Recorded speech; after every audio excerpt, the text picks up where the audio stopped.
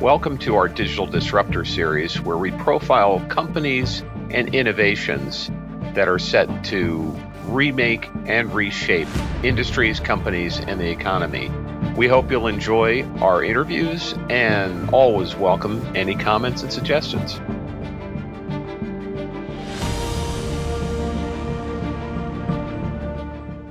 Good day, everyone, and welcome to another episode of the Momenta podcasts. With us today is Francois Labourie of Cognite, and he is the president of Cognite in North America. And we'll get into this a little bit, but Cognite is a company that's really focused on data.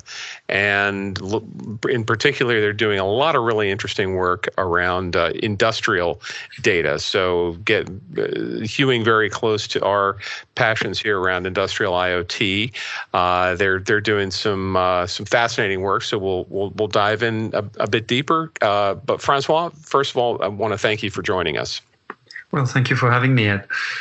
Great. Well, first, I'd like to start with a little context and a bit of background, and understand a bit of your history and what brought you to your focus and ultimately to your current role at Cognite. Well, that's interesting. Looking back, I don't very often do that, but when I'm thinking about the path I took, I actually started working with industry and industrial players when I started my career. Back in 2001, I joined Airbus Group, which was called EADS at that time, European Space and Defense, and back then, I was already a computer scientist myself, and I joined the research team, and we worked very closely with the operations. So, and I knew nothing of aeronautics when I joined them. I really had a pure computer science, computer vision background. And as I started working with the ADS, we were asked to work very closely with not just the engineering teams, which had super interesting challenges, but also with the operations, so on the show floor where they were assembling the planes. And that's where I realized that there is so much opportunity working with heavy industrial players, because the complexity of the operation, the amount of people involved and the processes involved can really benefit from technology on multiple levels. So that was really an interesting start of the career, and I came back obviously when I joined Cognite to these first experiences. And so back at Airbus, I worked on together with the engineers. Airbus had this vision. So EADS in general and Airbus in particular were spearheading what was called at that time the virtual mock-up or the digital mock-up. And what that meant was that they were building a massive plane, the A380. And they were building it entirely virtually, so using CAD, using only digital systems, and that was extremely early on. There were no other programs that had been doing that, at least in Airbus and even globally for the major aircraft manufacturers, and working together with the engineers and trying to support them there. So they were working remotely. They were having a full chain of suppliers. It was really at that time. Something that was eye-opening for me, because I not only realized that it was about the technology, but it was also about the way the people worked, and actually that led to the topic of my PhD, which was collective decision making. Right, so it's how do we put together, make decisions, and it was heavily applied to industry and aeronautics in that sense. I also worked on the assembly lines, and there again, I had no idea what that was like. So I was on the floor. At that time, it was the A380 program that was assembled in Toulouse, where I grew up and where I worked. And they were having massive issues with multiple suppliers. I mean, Airbus is traditionally a plane that is built, it's a European plane, and you could even say it was a global plane already at that time, where you had parts of the plane that were coming from all over Europe, and they were being shipped or freighted to Toulouse and assembled there. And since things changed and things had delays, so you were having people coming from Germany, from Spain, contractors being involved in these massive hangars. And they were doing hundreds of tasks in parallel, where they had huge amount of interconnection between all the tasks and interdependencies. So that's when we started playing, as much as in the engineering side, we were playing with digital mockup and 3D models sharing. Here it was it was really about giving the information to the user, the information they needed in order to know what they had to do and in order to be aware of the context in which they were doing it. So knowing what the other team, the German team on the other side of the plane was doing, because that may impact what their current sheet was saying they should be doing today. And so we deployed some of the first tablets on the field. They were pretty heavy things, and they didn't really have a very long battery, but the user really appreciated it. And we also started playing with AR. So we had some of the first headsets deployed as well. And that was a little bit less of a success. It was giving massive headaches. It was also very, very cumbersome, a lot of wires, very poor battery. But it was really starting to show the path to a lot of things that have been discussed in the industry and that are still not rolled at scale in the industry today. And that was really, really fascinating as an experience. And so that was my first really interaction with both industry and how technology could be applied in industry. And then actually, on the personal side, I fell in love and I moved to Norway. And I was very lucky to join. As I moved to Norway, I joined a software company that was working with media exclusively. And it was, in the media side, on the distribution, there was a massive change ongoing when it comes to the on-demand revolution and the change of the distribution channel. But on the production side, there was also a lot of challenges. And that company, when I joined, there were a little over 100 people operating in a few countries already. And I was part of a journey of growing it to around 600 people in 40 countries. And we were working with all the major broadcasters around the world, most of the sports leagues around the world, and helping them on the production side. And really focusing on live production. I mean, the value of live, as I'm sure you're aware, has been increasing tremendously. So live original content production was something that was really, really important for a lot of our customers. And our focus as a software company was going to an industry and saying you do not need specialized hardware in order to produce this content. I mean, computers are more than powerful enough to help you producing full shows and covering full events on the sports side. And that resonates quite a lot with some of the things you see in the industry right now. But it was also coming to these players and saying, well, actually, the journalists used to do very defined tasks, and you had a lot of people collaborating in order to produce a piece. And that's just simply not economical enough. And that's simply, it's boxing people. So you had very disconnected teams working on a single piece, on a single event. And our approach coming from Norway, which was a very high cost, but also very progressive country when it comes to technology adoption, was to say, actually, we will empower the user to perform their full task. So we'll empower the journalist to actually be able to create, edit his piece, add the voiceover, add the graphics, or to enable the producer to actually produce the full show. And what that meant was that you had a lot of intelligence in the software. You had great UIs that were brought up. And it was about efficiency, empowerment, and also, of course, overall allowing people to produce more content. So there again, these are things that I took with me as I moved to Cognite, because it is about changing the way people work. It's about giving them the right tools, the right information in order to make them more efficient. And as I joined Cognite, then that's where I really reconnected my roots in the industry, and then everything that I'd been doing in real-time software and enterprise software when I was working with Visarti.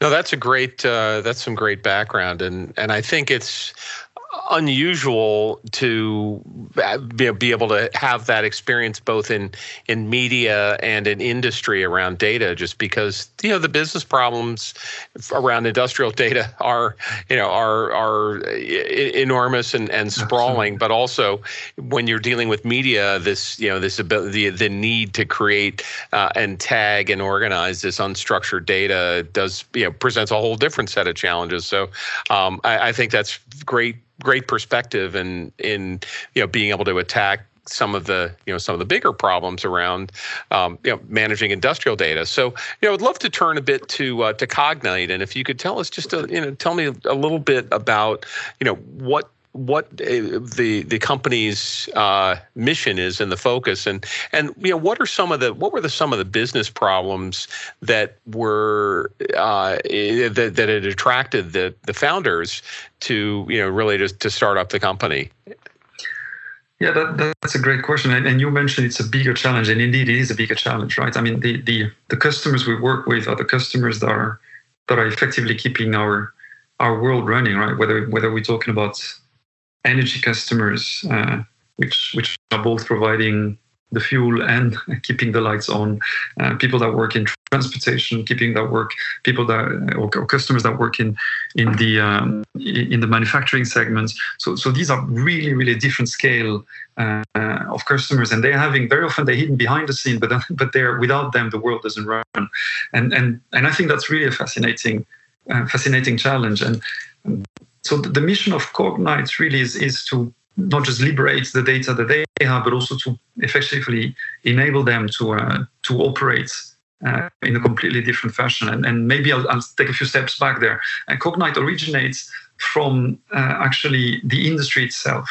So the founder of Cognite, Dr. Lervik, worked very closely with Aker, which is one of the largest industrial conglomerates or industrial owners in Norway, that has really portfolio companies spanning from fishing, agro, and to oil and gas to energy. So they really have a very wide portfolio of companies, and they were profound believers in the ability of technology to transform the way they're working. But they were also very frustrated by the fact that they were doing great POCs. They were working with great companies, great partners.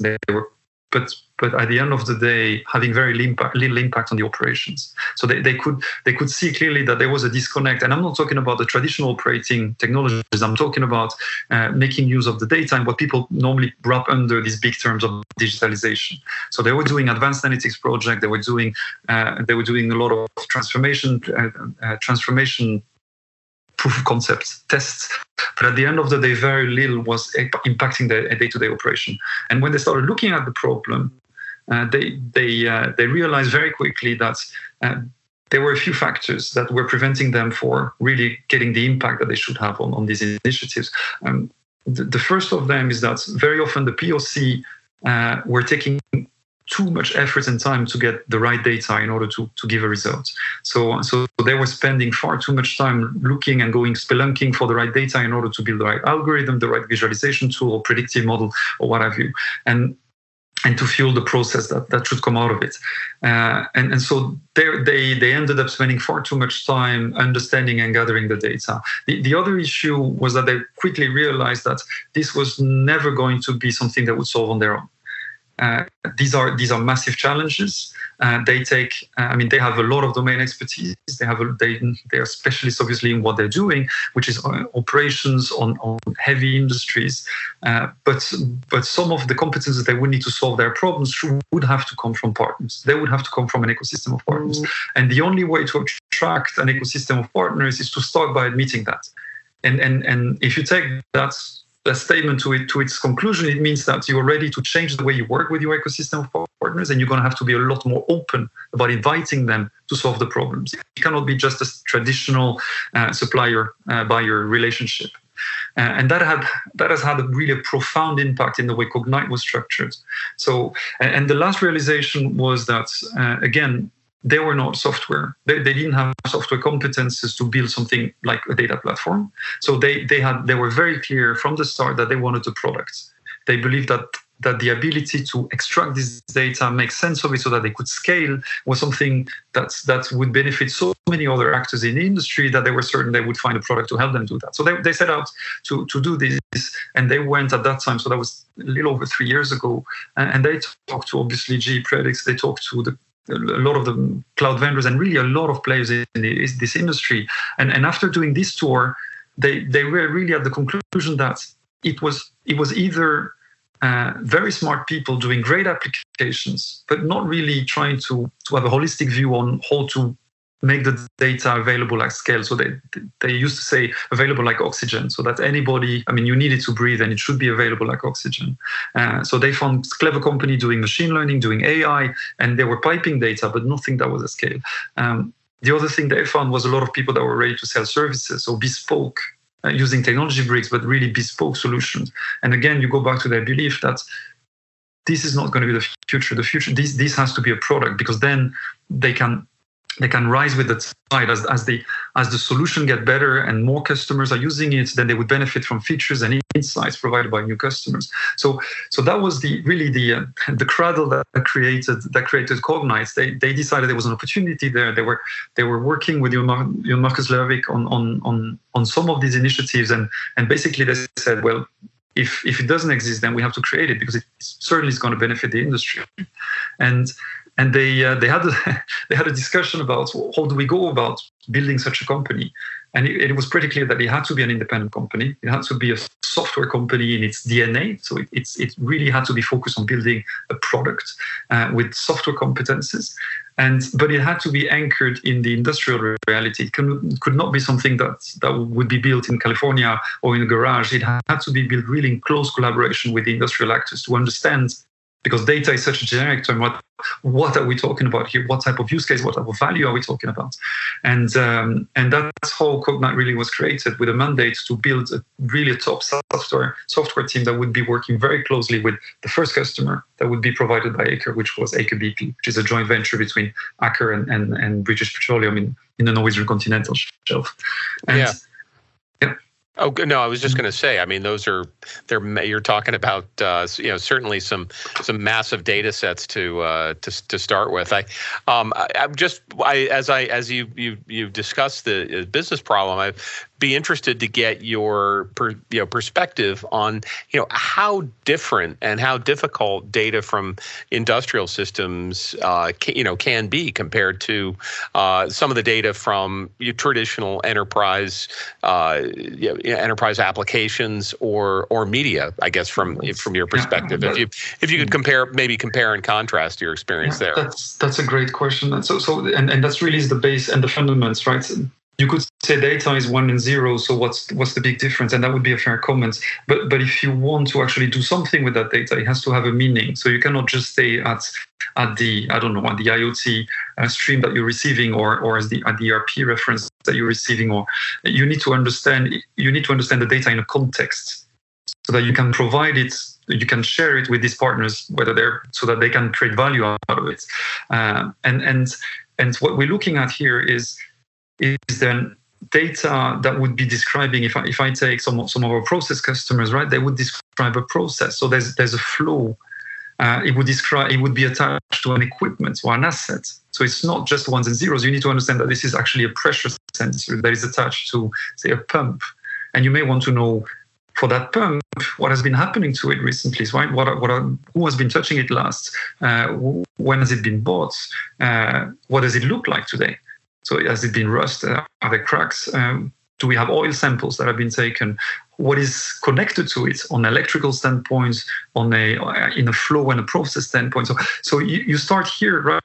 Here we're talking about, in order to answer these questions, you need to start looking at data very much in a context, and you need to be able to rebuild that context, because that's the big challenge. The context doesn't exist in many of our industrial customers, because it's either locked into a system, or it's just named very differently across systems, or for some of the operational data, nobody on the IT world knows how to actually make use of it and connect it back to a representation that would be useful for data scientists or for specialists to use. So is that answering your question, Ed? Oh yeah, no, that's great. And I'd love to talk a bit about some of the technology that you're developing and understand a bit of the approach you're taking. Sure. So maybe before jumping into the technology, there's an interesting. I mean, it's interesting to look at it about, okay, so we talk in data here and insights, but what's the value, right? What type of use cases, what type of value are you creating for your customers? And when you start looking at the usage of the data, you find 3 big categories. The first category is just actually giving it to the people who need it. And that's, I go back to what I was doing in Airbus initially, which was, there was very little intelligence in it. There was some optimization for planning, but really at the end of the day, it was allowing the operator, the technician working to get the right information for him or her to operate. And this is still true. I mean, a lot of value in most of our customers can be taken by just giving the right information to the right people. So here you're looking at displaying data, whether that's dashboard or that's mobile data or it's 3D models, but getting them the data that is somewhere here locked into a system and making it available for them. So here you have a whole set of technology regarding real-time data display and also real-time data consumption, so that it can get accurate, up-to-date data to visualize. The second big category is actually starting to use data and feed it to a machine or an algorithm to actually increase our understanding of what is happening on the operation. And that can mean starting to give insights that are not necessarily perceivable. So, for example, doing computer vision on equipment to be able to know what is happening right now, where are people located for HSE concerns, or whether there's rust developing right now. Or it can be to start making prediction, right? What is the remaining useful lifetime of my asset or my piece of equipment, or starting to ask questions like, I'm operating a huge power network, and what are the chances for vegetation to encroach with my grid? So that's a huge risk of fire. So give me the data you have, and I'm going to build programs that will tell me what are my risks and where are my risks. So augmenting the data, and here you have a range of technologies to do that, and actually that's a place where we have learned a lot, because our original intention was to say, okay, with ML, we're going to reuse this data, use machine learning to it, and build great predictions out of it. It's not so simple. And the third category is actually going back to some of the philosophical standpoint, is actually to allow for the data to be easily shared so that you can create new insights. And that's extremely important, extremely powerful, because what you do when you start being able to share the data is that you also impact the business model of our customers. So I'll give you two examples there. First one is a lot of the heavy assets operators are using huge expensive equipments, and the business model they have with their suppliers is that they would buy the equipment on a capex basis, and then they would have to maintain it, and they would pay time and material and spare parts to maintain the equipment. At the end of the day, their core competence is not to be an expert on a compressor or turbine or generator. Their core competence is to actually assemble it into an operation. So by being able to share data with their suppliers, they actually can start trading hardware for actual insights, and maybe all the way to performances. And there again, Aeronautic has been very early on there, where you have all these models of performance-based contracts, where you will sell a jet engine by the hour or by the kilometer. And the same type of transition is happening with the industry. And the only way you can do that, and the manufacturers can afford to take the risk, is if he or she has insights on how the equipment is behaving, how it's operated, so that he can commit to performances of this piece of equipment. So that's one very important change in the business model. And some of these equipment manufacturers are potential clients for Cognite, obviously. The other interesting piece is when you actually realize and accept that as an operator, you don't necessarily have the competence to solve all of the problems. Also because fortunately, this equipment doesn't fail very often, right? So you may not have all the insights you need in order to understand what failure looks like. So you can start sharing this data with other suppliers. And as Cognite, we built a lot of T-shirts stating Data Liberation Front, and we actually encourage our customers to share some of their data. Not necessarily, there will always be somebody that's business critical, but changing the paradigm to everything is critical except, to actually everything can be shared except. And what we see there is that our customers start sharing data with some of their quote-unquote competitors, because that may allow them to actually be more efficient. A lot of this is around sustainable goals attainment, for example. So how do I operate better my equipment so that I have less environmental impacts? And these are things that all the operators are willing to share and learn from. Other things can be sharing with smaller players in the market, so startups or new companies, and giving easily access to data to these companies to give them a chance to show what smartness they can bring to the customer initially. And we've been going through that. It's an extremely cumbersome process right now to get data from an industrial. While if they make it easy to share data, then they have the opportunity to actually engage with a huge ecosystem of talent. No, that's. Oh, yeah. Go ahead. Go ahead and finish your. No, I didn't answer your question on the technology, so I'm happy to talk about that as well. But that was more a little bit more about why, because I think that really is and should be our primary driver, right? What is the value of it for our customers? No, it did strike me that I think you are hitting on this sort of powerful downstream effect of being able to empower companies with easy access to data from heterogeneous sources in a way that is what you just described is really profound. It's business model changes and really a complete rethinking of competitive dynamics as well too. And historically we've seen companies in the financial services industry, for instance, pool data to develop credit scores, right? Even though if they're competitors, right? Everybody benefits by having more accurate abilities to predict. But I think what you just articulated is really an extension of that concept to industrial. It's more sort of hard manufacturing, hard goods companies, and that's quite a significant change. So I just thought that was remarkable. It was anyway. Didn't want to knock you off track there because I do want to hear about the technology. Thank you, and you're right. It's about moving all of these concepts that have been present in a lot of industry to more the operational part of it, and the dirty, greasy parts of it, where actually the production happens, and that brings us to the technology, right? How do you empower this type of concepts? And if you're saying that you're not just going to connect with IT type of infrastructure and IT type of data, which is very often tabular data that is pretty well structured, but you say, well, I'm going to combine that with the operational data, which can come from sensors, from control systems, but from cameras, from diagrams that are done from the outset, right? They've been printed somewhere, and no machine can understand them like that. So that becomes a very, very interesting technology problem, where you have to actually apply extractors and work very closely on the security side to get access to that data, and as you can imagine, security is paramount. For these players, some of them are driving the full infrastructure of a country, or generating most of the income for some of the countries that they operate in.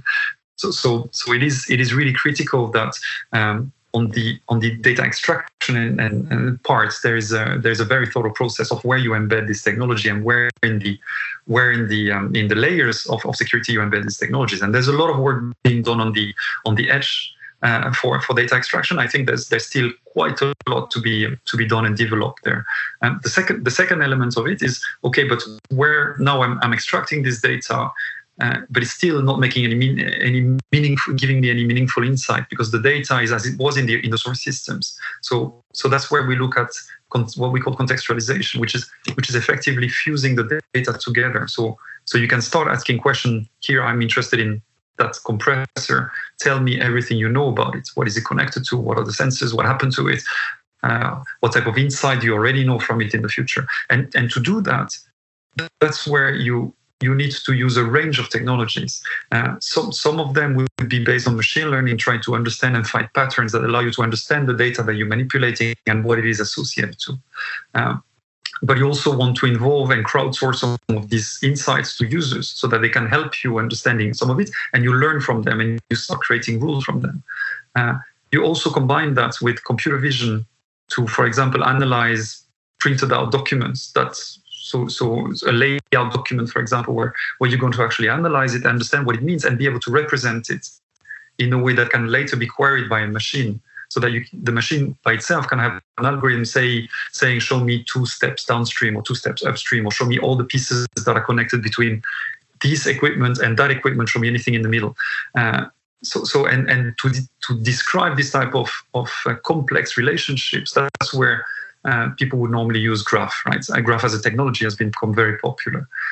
It has a lot of challenges when it comes to scaling this to millions of data points, petabytes of data, tens of millions of documents, which is what effectively we're talking about for a single customer in that case. So there are big engineering challenges. And in order to solve these challenges, our approach has been very firm from the start and has been on-premise is really not the way to go.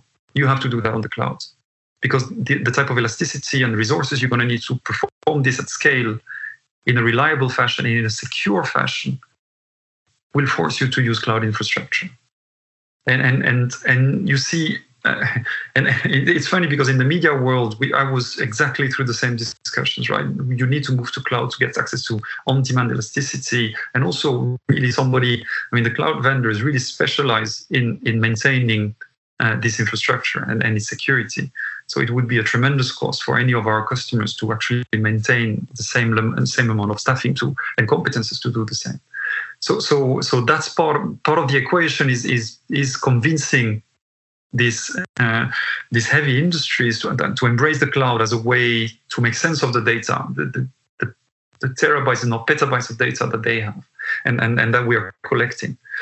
And then you need to be able to consume it, right? And then you need to make it so that it's extremely fast to consume. And there again, the cloud is your ally because you can really leverage a lot of the cloud technology. And if you think about some of the technology, take Bigtable from Google, right? That is powering really the AdWords and the AI behind the AdWords globally in a synchronized fashion. These are the type of technology that you need if you really want to give performances to the users while maintaining huge amount of data in real time, in sub-second fashion, accessible.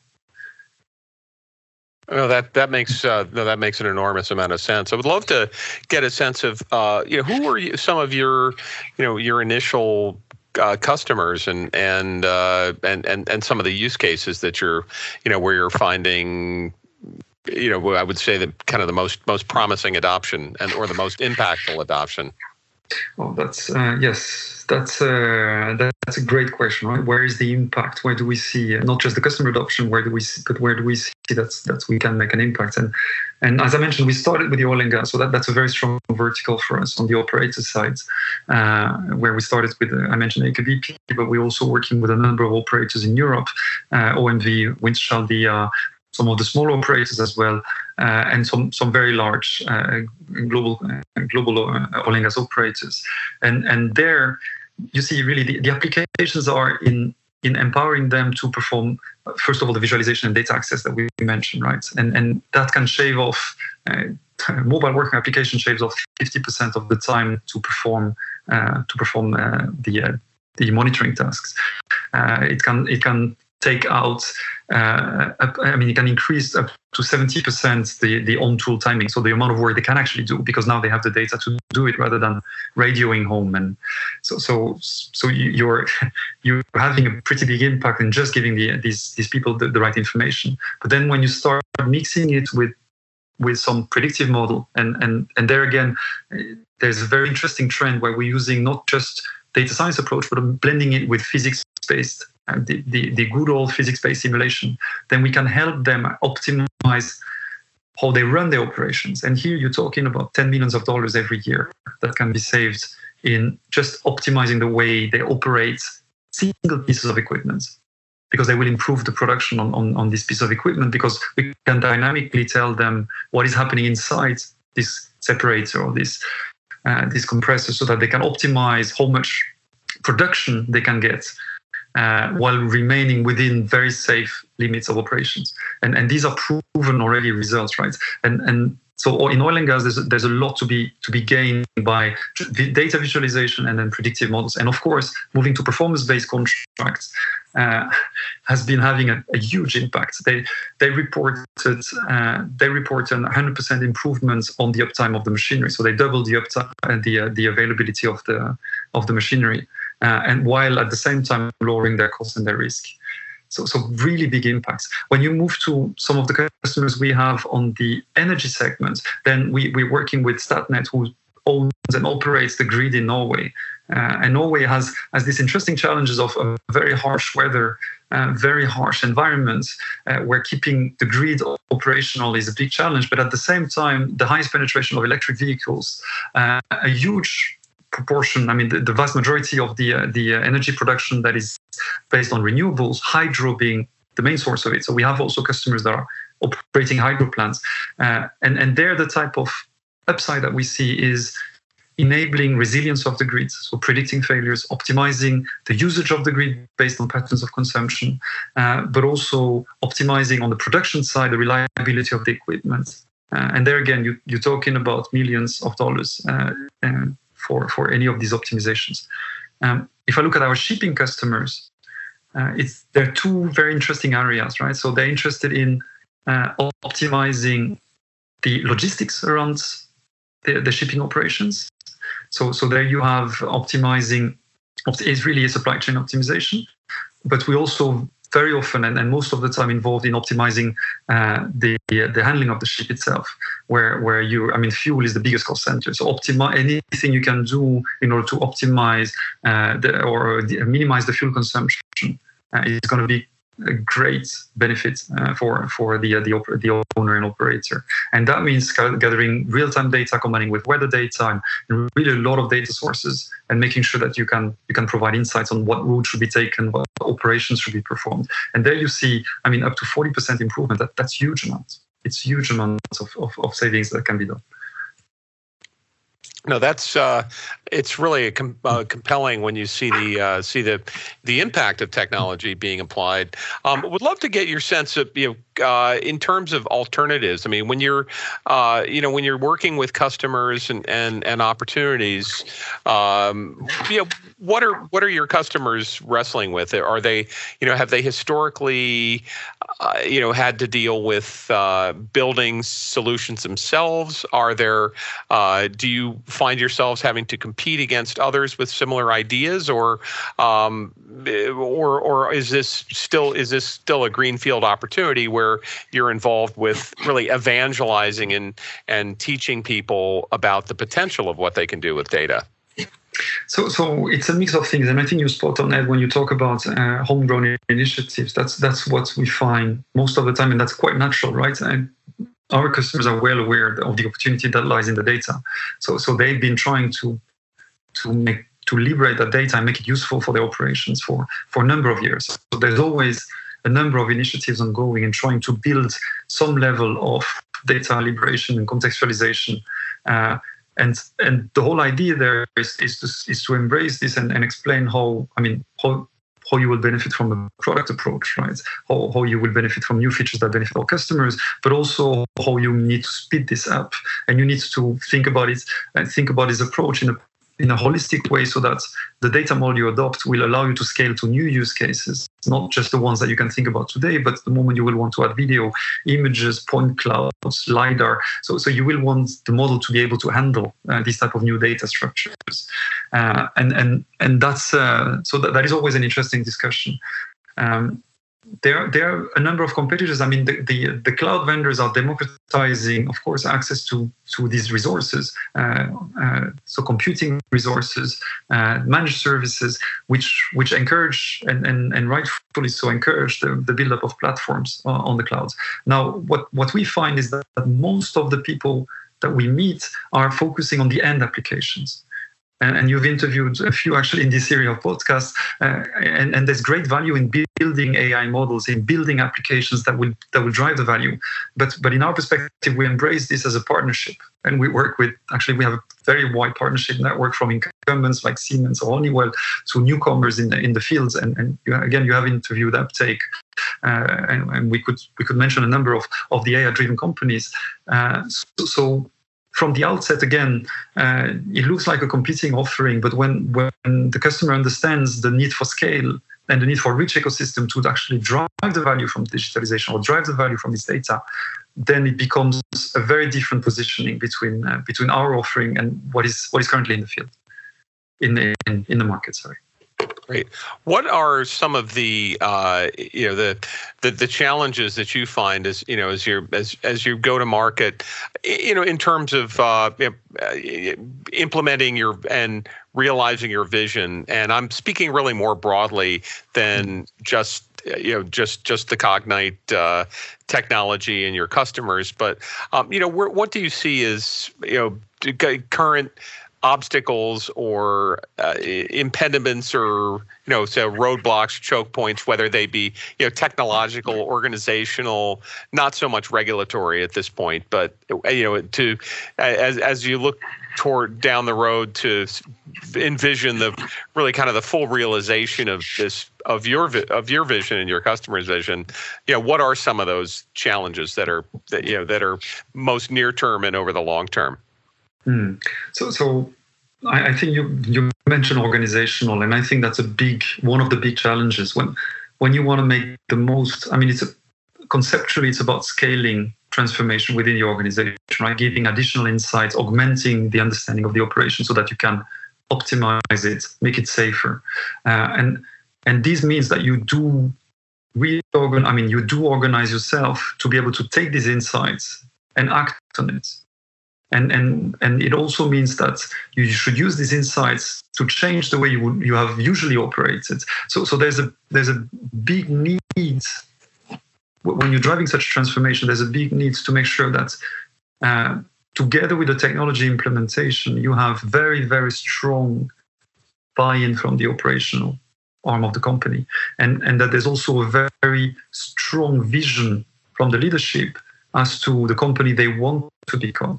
And what that implies in terms of restructuring and accepting change on the way the processes are currently driven, on the way the operations are currently conducted. So when we engage with a customer, we always start by explaining that we love our technology, and we could speak for hours, obviously, about it. But in order for them to succeed, they have to make sure that they involve operation, and they have to make sure that it becomes clear that this is more than just a technology implementation. So we work very agile. We work very closely with operations in our projects, and it's still very difficult, right? Because you're talking about a real organizational transformation in order to reap the benefits of the type of insight we can provide. And the second challenge, which is in a way a lesser challenge, but still present everywhere, is that you're changing the perception of how technology has been deployed so far. So most of our customers are very much on premise with traditional IT and the separation with OT, operational technology, right? And we are coming and we're saying actually you should actually combine these two if you really want to have a vision of what is happening, and you should move the data to the cloud. So you can imagine that creates a number of frictions when you make these statements. First of all, you're saying that we're looking at it as one data set describing the operation, not two separate silos or multiple separate silos as it happens. And the second one is that you have to accept that cloud will be your safest, most resilient, and most scalable solution in order to conduct what you're engaging with. And this obviously raises a lot of concerns and from the operation, from the IT operation. Yeah, there's no doubt. I think certainly the challenges of scalability, extensibility, and agility are unmatched when you're looking to support them with cloud technology. You can really achieve everything. I guess the challenges, of course, are orchestrating that the interplay between edge computing and sometimes limited bandwidth in between the edges or the endpoints, obviously, and then these decentralized repositories where you can do the real heavy lifting. But again, we've got this evolving art and science of combining the historical with the real time and the edge with the cloud. And but it sounds like you guys are very much in the kind of in the thick of things. Absolutely, and the edge is absolutely a requirement. But we work with customers that are operating in close to the North and South Pole, right? So, but you still get decent enough satellite coverage to extract relevant data. You don't obviously get as much data, but you do have enough, even in these remote locations, to operate. There are very few black spots on the globe right now, and a lot of players, including SpaceX, are seeking to solve this. Yeah, we we recently spoke with Fleet Space, which is developing these, I would say, nano satellite enhanced, networks, wide area networks, and it's really amazing. Absolutely. The applications and the use cases that are now becoming possible, and it sounds like where you guys sit is very close to the business value that's coming from from the application of data or the extraction of data from the instrumentation of the physical world, which again is one of these long-term secular trends that is going to keep a lot of people very busy for maybe even a few decades. So that's very exciting. Thank you. Would love to ask just a looking forward. I mean, how you see the market evolving, and just have you talk about where you're optimistic and where you might have some some concerns or whatever. What keeps you up at night? So I mean, Cognite has been enjoying a tremendous growth in our 2.5 year of existence. We are over 250 people, and that growth has been organic, funded by our revenue. So it's been an incredible journey to up to that point, and we don't see this slowing down, right? So we believe that there's a massive opportunity for a company that would be providing the type of services that we are, and by all means, I'm sure there would be other players, and there are a lot of smart companies out there. I see. I mean, we see the adoption and interest across industry. And with big drivers around energy, around manufacturing, where they have big challenges these days. There's a question of course, when you're operating under constrained cash flow, and if you see the macro picture slowing down, I mean, there are some predictions there of slowdown in several segments of the industrial world, then of course that would immediately impact our ability to convince our customers. On the other hand, that's the time when they should invest, right? That's the time when they need to gain efficiency.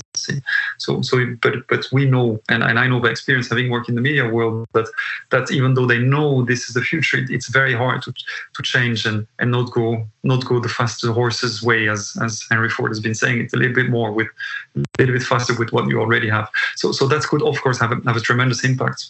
All the changes happening currently, and all the tensions happening with the possibility of a trade war would negatively impact Cognite and our customers and Cognite by repercussion. And another question mark, of course, is how much our company is going to be willing to share, because what we're doing is we're liberating data and we're allowing them to share and make use of it with partners and to create value. And sometimes that message is understood on an intellectual level, but translating that into actual action is very difficult for some of these industrial players. And if you do not accept to share and open to an ecosystem that can help you creating value, then effectively the value of the platform is going to be a lot less. So a lot of what we are proposing is based on the fact that data sharing. I mean, it doesn't mean sharing with everybody, obviously, but accepting to make the data available for your partners and your suppliers in order to gain more insights is critical to the success of a company like Cognite.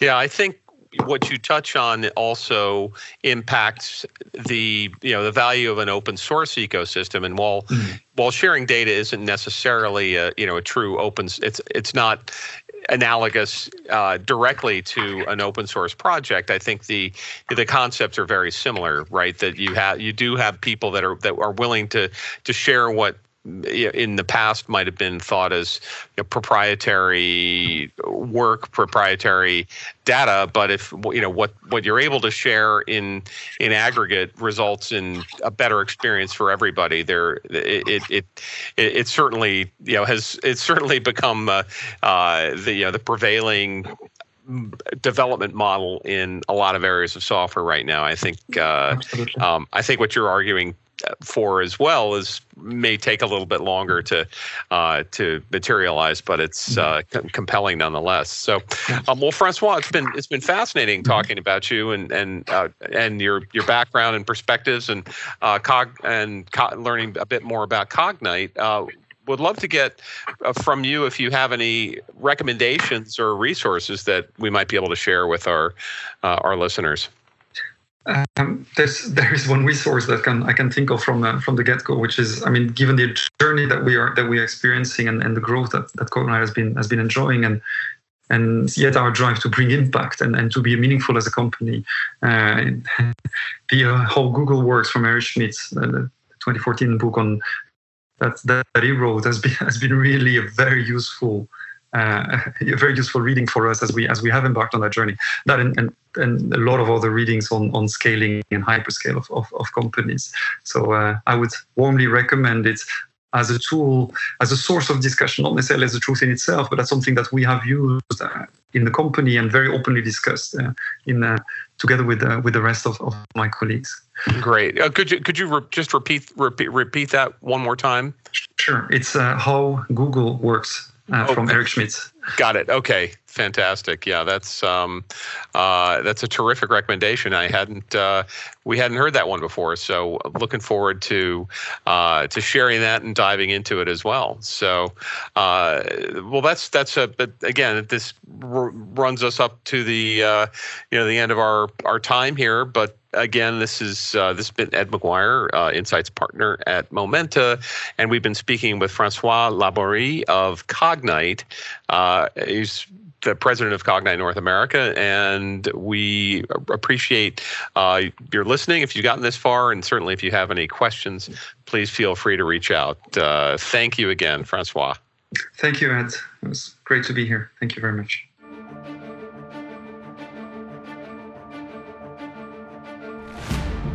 This is Ed McGuire, Insights Partner at Momenta Partners, and we thank you for listening to our Digital Disruptor series of interviews. For further information, please check the show notes as well as our website for more information on the innovations and innovators profiled here. And as always, we welcome your comments and suggestions.